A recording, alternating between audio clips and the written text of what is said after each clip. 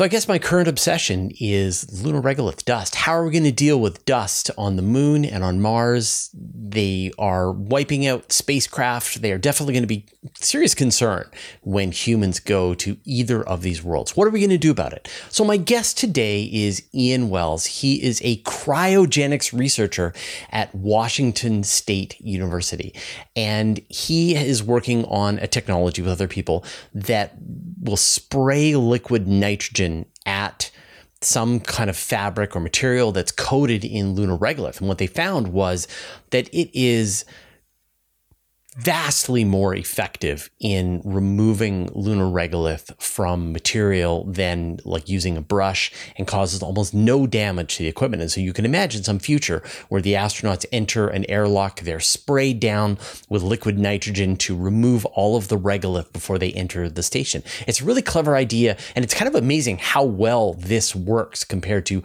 other strategies. And it might even be the solution for dealing with the dust on Mars, or maybe the pollen that's on your car.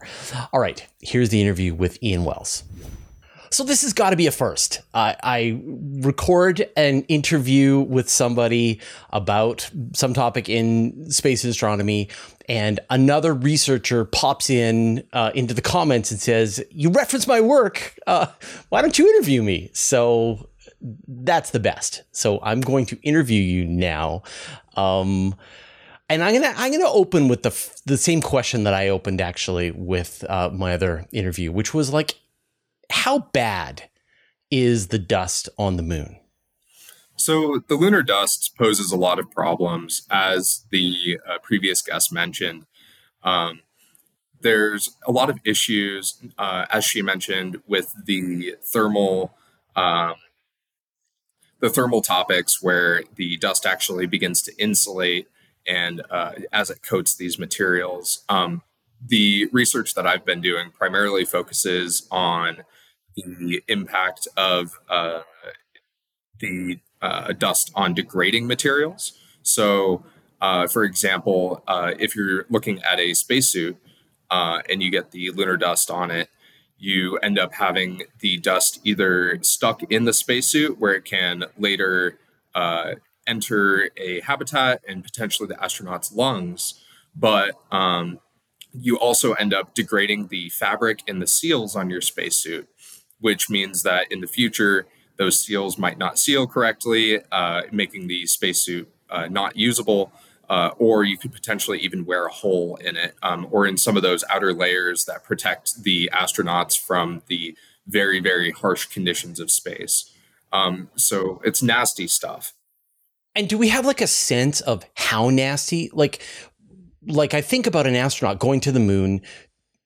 They're, and for maybe a long-term space station, they're going to be there for the better part of, say, a year. They're going to have to go out and collect samples on a regular basis in their spacesuit, vastly more than just the couple of spacewalks that the astronauts in the Apollo missions did.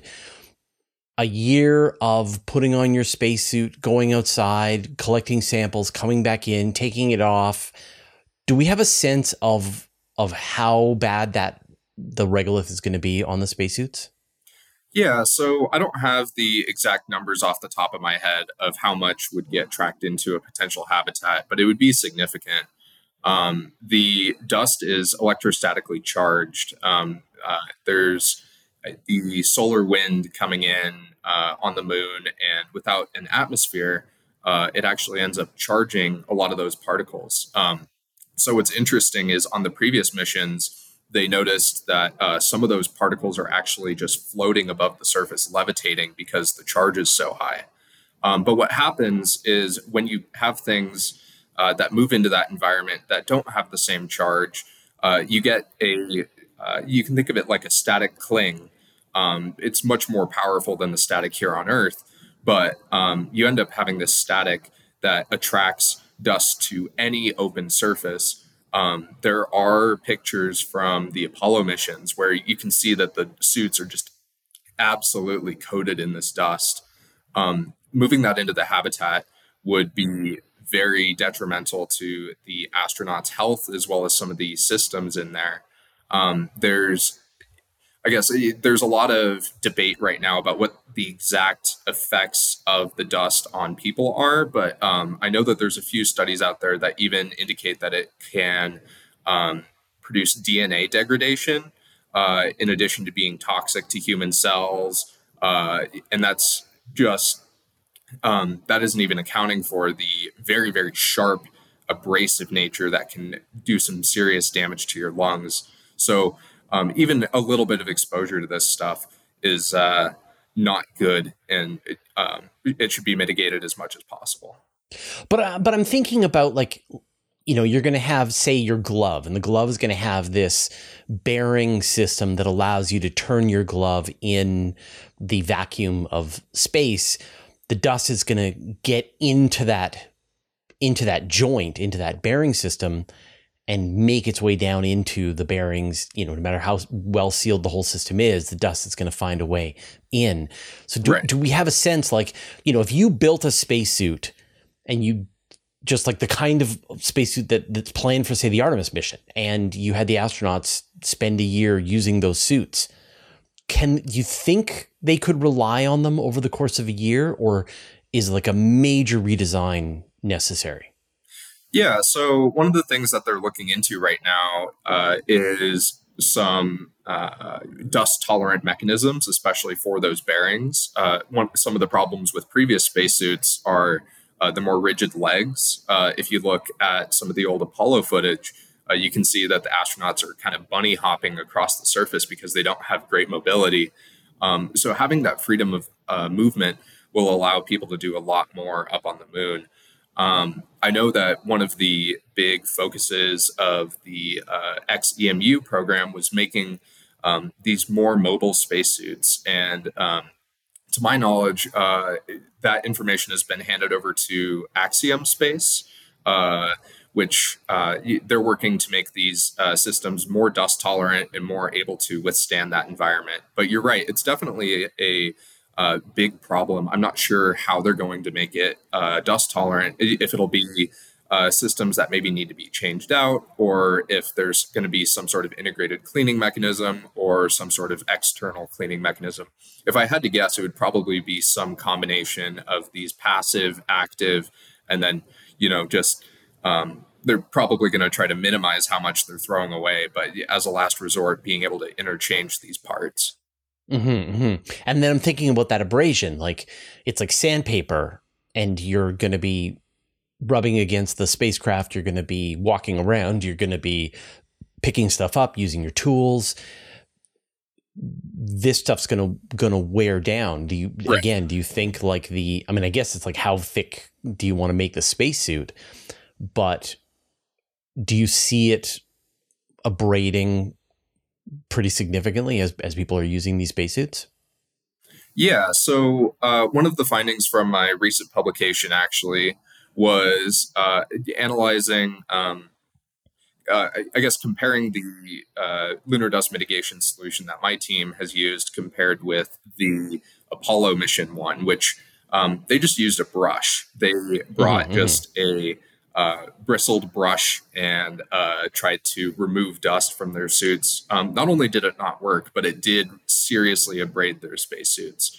So they did see a lot of these issues where some of the outer protective layers, such as like the micrometeoroid fabric, were being worn away.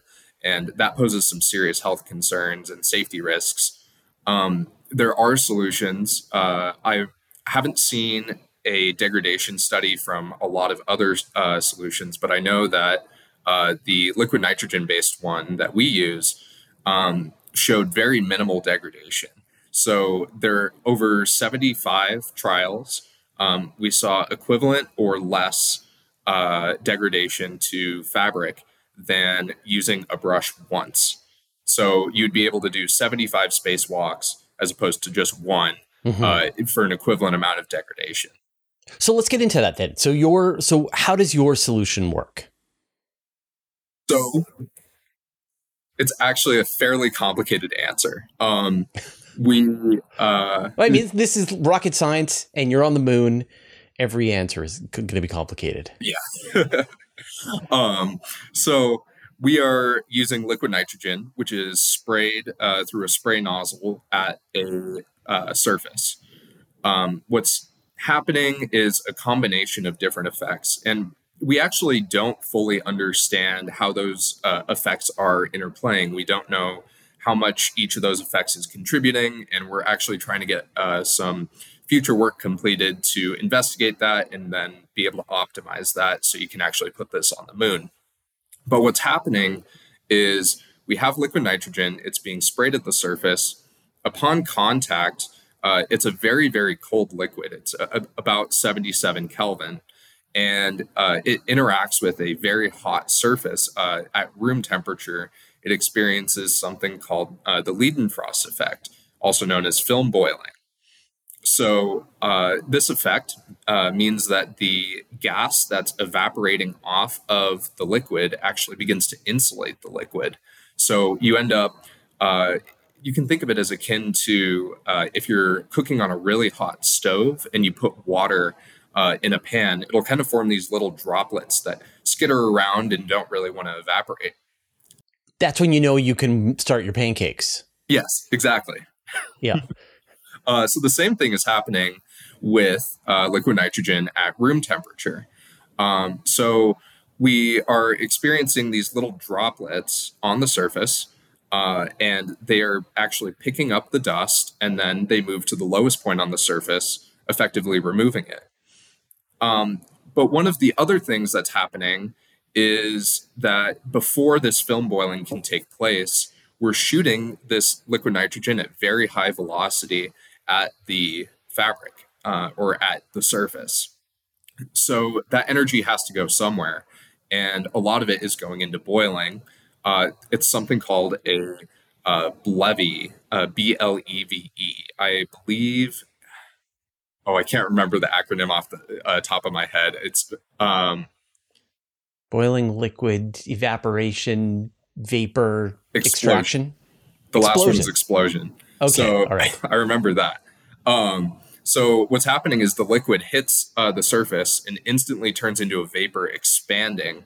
In this case, for liquid nitrogen, at least in room pressure, over 700 times.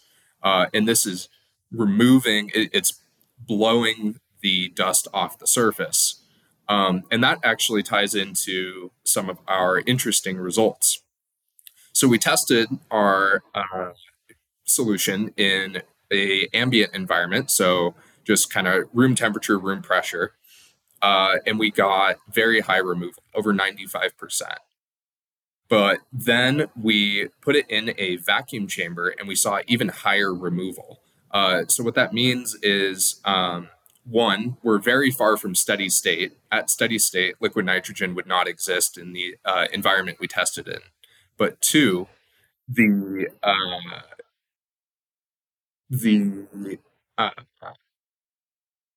liquid is expanding potentially even more in a vacuum because there isn't the pressure of the atmosphere pushing on it, preventing it from expanding. So, I mean, that's good news because then you can have a lunar environment, a vacuum. You can spray it down with the liquid nitrogen. It's not going to go in the air. It's just going to travel like projectiles around into your chamber. Maybe you have a shower outside that you clean the stuff off, and you don't have to worry about it, the air going from the airlock into the capsule. So that sounds like that's all good news. I'm guessing having a source of liquid nitrogen that you can spray at astronauts on the moon whenever you need is going to be a challenge. Yeah, so that is one of the challenges.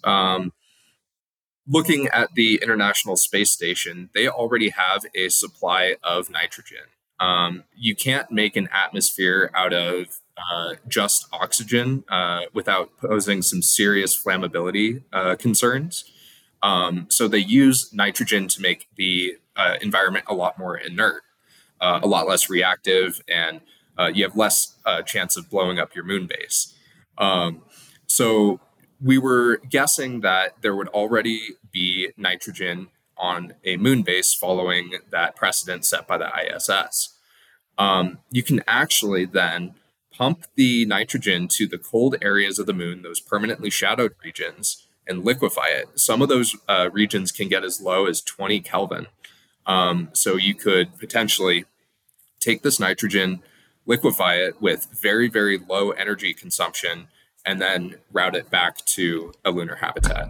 That's really cool. I'd never thought about that. That you could just run it in pipes into the area and then it gets cooled down for you by the moon and then you bring it back. Another advantage to setting up near those permanently shadowed craters. So what do you sort of imagine?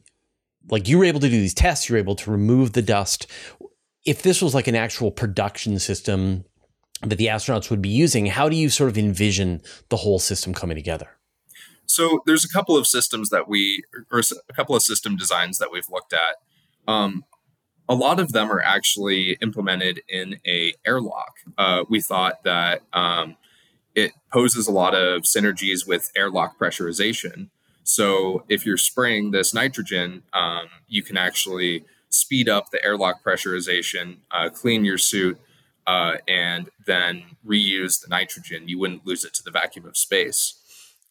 So this could range anywhere from just being a sprayer to potentially having I guess you could have like a handheld sprayer, like a garden hose. You could have something more akin to a car wash where it's automated, or potentially even like a car wash with some sort of imaging system that lets you identify dusty spots. Or you could even incorporate a vacuum into it. So you spray it off with the liquid nitrogen and then pick it up with the vacuum. So there's a lot of solutions there that pose synergies with airlock pressurization. There's also a lot of opportunities for use on the surface. So there are, you could imagine like a inflatable habitat where you have some amount of liquid nitrogen that you're able to use, and potentially carry or have a cart that holds the bottles. And then you put whatever you want to clean inside of this little pop-up box, spray it down, and then you can deflate your pop-up box. So there's a lot of different opportunities, especially looking at reusing those resources. I think that's going to be one of the key features that everything going to the moon needs to address. And so you've got this, I like this idea of like a car wash. So the astronaut comes into the airlock runs some kind of cleaning routine that is spraying them with nitrogen to get rid of all of the spots. Maybe it can even identify places and hits the nozzle a little harder in those areas. Mm-hmm. It's carrying away the dust. At the same time, it's pressurizing the airlock so that they can be prepared to go into the main station. What happens to the dust? Yeah, so as previously mentioned with the BLEVY, some of the dust is kicked up into the air. This isn't a problem that's unique to this technology, but it is definitely a problem.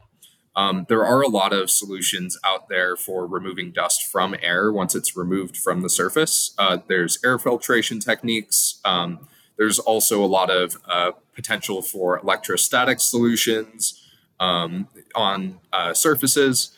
But for the dust that's picked up by the droplets, it actually just gets moved down to the bottom of the airlock. So you could imagine that the astronaut is standing on some sort of grid, some sort of plate, and the dust and the liquid is able to fall through to a lower surface where the dust collects. So we've talked about the moon, but I'm sure your imagination has gone to Mars as well. What do you think that it would take to apply this technology on Mars? You think it'll work right out of the box? Yeah, so the Martian environment does also have a dust problem. We've seen that with a lot of the rovers that we've sent up there. And unfortunately, a lot of the solutions that have been tried to mitigate the dust up there, at least for the rovers, they've helped, but in the end, the dust has won.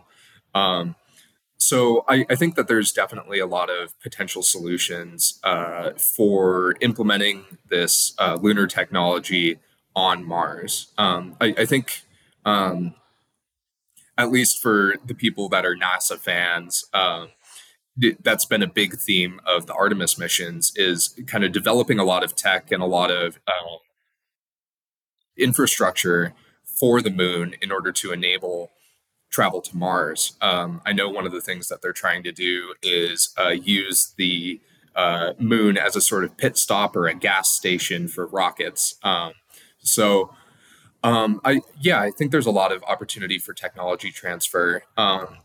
One of the things that we're looking at with our future testing, besides testing in this higher vacuum with better imaging of what's actually happening, we're looking at testing with Martian simulants, so Martian dust simulants. There's actually a couple out on the market. I know your previous guest mentioned that these things you can actually just go out and buy, which is pretty wild, honestly. But yeah, there's a lot of unique challenges posed there, and they're pretty different than the moon. I know that the Mars doesn't have much of an atmosphere, but it has much more than the moon. So you don't have as much of this triboelectric charging effect causing the dust to adhere. But it is still, there's the lack of water making a lot of the dust still very sharp and abrasive. Um, yeah, I think there's a lot of potential there. I mean, someone described it to me that the dust on Mars is kind of similar to pollen. Like when you think about like in the spring when your car gets covered in pollen and you try just wiping it away and it doesn't work. Like you need water to scrub the pollen away, and once you add the water, then suddenly the stuff comes clean and goes. So again, can you imagine that you've got a Mars base and one of the astronauts' job is to go out and hose down the solar panels with liquid nitrogen? Does that, like some kind of sprayer that they've got, is that a possibility, do you think? Yeah, that would be a really cool future to be living in. Is using these technologies in such a mundane way, even as just hosing things down. Yeah, I Okay. it definitely excites me. All All right. the potential opportunities there. Or like I mean, I can't even imagine how this would work on a rover, but some way that it could have like some, I guess, like how do you keep the liquid nitrogen on board the rover so that it can spray down its panels? But I guess, like, do you think that the same technique would work? Like if you hit the Mars, if you were there and looking at the InSight rover and you had a liquid nitrogen supply and you hosed it down, would it clean off the dust? So my gut instinct is yes. I think it would depend on what parts we're talking about. There are going to be some parts that you can't get as cold for fear of embrittlement or something like that. Um, but my gut instinct would be yes. We've done some testing on fabric and we've also done some testing on substrates, but we're looking forward to doing some testing on metal materials and just kind of a wide range of materials to see what it works on. On the pollen topic, something that I just remembered from your previous interview, you mentioned the Mount St. Helens eruption. So we actually ended up using a lot of the ash from Mount St. Helens as a lunar dust simulant. It turns out that it has many of the same properties, including those small, sharp, glassy particles. I go to Washington State University, and they have a bunch of these barrels of the ash that's been preserved since the eruption for over 40 years Yeah, now. all of us in the Pacific Northwest have a jar of Mount St. Helens material because it was Yeah. everywhere. So you can think of that as very similar to moon dust. We actually tried removing it with water first just to see how it compared with liquid nitrogen. And we saw that the water, as well as compressed air, would only remove about 60% of it, versus the liquid nitrogen was removing much more. And my gut instinct would be similar with pollen. I guess that's the next test. That's the next paper is bring in stuff that's got pollen coated on someone's car window and see if you can remove it. That's one last question that I realized I kind of forgot. And you sort of reminded me when you were talking about if there'd be any danger to the rover. Would there be any danger to an astronaut who is wearing their spacesuit in the middle of a stream of liquid nitrogen? So if you were in the liquid nitrogen stream for a very long time, yes, there would be some danger. The cleaning is actually characterized by really poor heat transfer between the liquid and the surface. That's what's causing the Leidenfrost effect, that film boiling, to occur. You don't have very much of that heat going from the surface to the liquid. So in theory, no. But that's something that we are looking forward to testing. Testing at what temperature your spacesuit would need to start at, as well as if you have so many layers of spacesuit, what does the temperature on either side of that look like before and after cleaning? And I can imagine there would be like points where the cold is conducting through the metal and getting closer to the skin. So that would be just a matter, I guess, of tests until you find out what are the limits based on a current spacesuit. Right. And I know one of the design parameters for the spacesuits is to be able to handle temperatures between plus and minus 300 Fahrenheit. You don't have very much material to do conduction or convection with in the vacuum of space. And so you get these very large temperature extremes between the light and the dark side of the moon. And so you ideally these spacesuits are already cold tolerant. Yeah, it's interesting. I did an interview with an astronaut, and he was saying that although they are tolerant, they're designed to work in sunlight, they're designed to work in shade. You really feel it. And he was saying that he was working on the station, and there was a point where they knew that he was going to fall under the shadow of one of the solar panels. And they told him down to the second, okay, in 13 seconds, you're going to go into slight shade and you're going to feel it. And he said, like, I wasn't prepared because all the work I'd done up to this point had always been in the sunlight. And then there was this one moment where I was in shade for just a couple of minutes. And it was quite something that it just went from this warmth from the sun to this deep chill. So it would be interesting to see sort of what the spacesuit's tolerances are, and if you are spraying it down with nitrogen. Yeah, it's fascinating. Right. And especially to the thermal shock there too. You have just very large temperature gradients over very, very small distances. So you can imagine standing half on the light side of the moon, half on the dark side. What is that going to do to the spacesuit? What is that going to do to the person? I think going back to the moon and then on to Mars, we'll be learning a lot about how to live in space, as well as a lot more about how we can actually use those solutions here on Earth. Yeah, it's amazing to me, just like the mind just boggles at the details that are required to figure this out. Like, you're literally figuring out how to get rid of dirt. And that is, potentially cancer causing, equipment grinding, destructive dirt. And that's just one tiny little piece of the thousands of issues that people are going to have to sort out when we travel into space. Space is really trying to kill us. Well, Ian, absolute pleasure talking to you. And again, thank you so much for noticing the interview, jumping in, reaching out, and we're able to sort of bring the whole thing full circle. Good luck with your research. Thank you. And thank you for this opportunity. It's been a pleasure. You can get even more space news on my weekly email newsletter. I send it out every Friday to more than 60,000 people. I write every word, there are no ads, and it's absolutely free. Subscribe at universe.com/newsletter. You can also subscribe to the Universe Today podcast. There you can find an audio version of all of our news, interviews, and Q&As, as well as exclusive content. Subscribe at universetoday.com/podcast or search for Universe Today on Apple Podcasts, Spotify, or wherever you get your podcasts.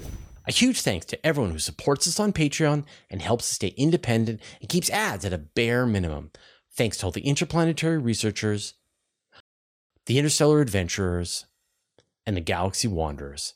And a special thanks to Just Paul Davis, Vlad Shipolin, Jay Dennis, David Giltonen, Modso, George, Jeremy Mattern, Jordan Young, Tim Whalen, Dave Verbeoff, Andrew M. Gross, and Josh Schultz who support us at the Master of the Universe level.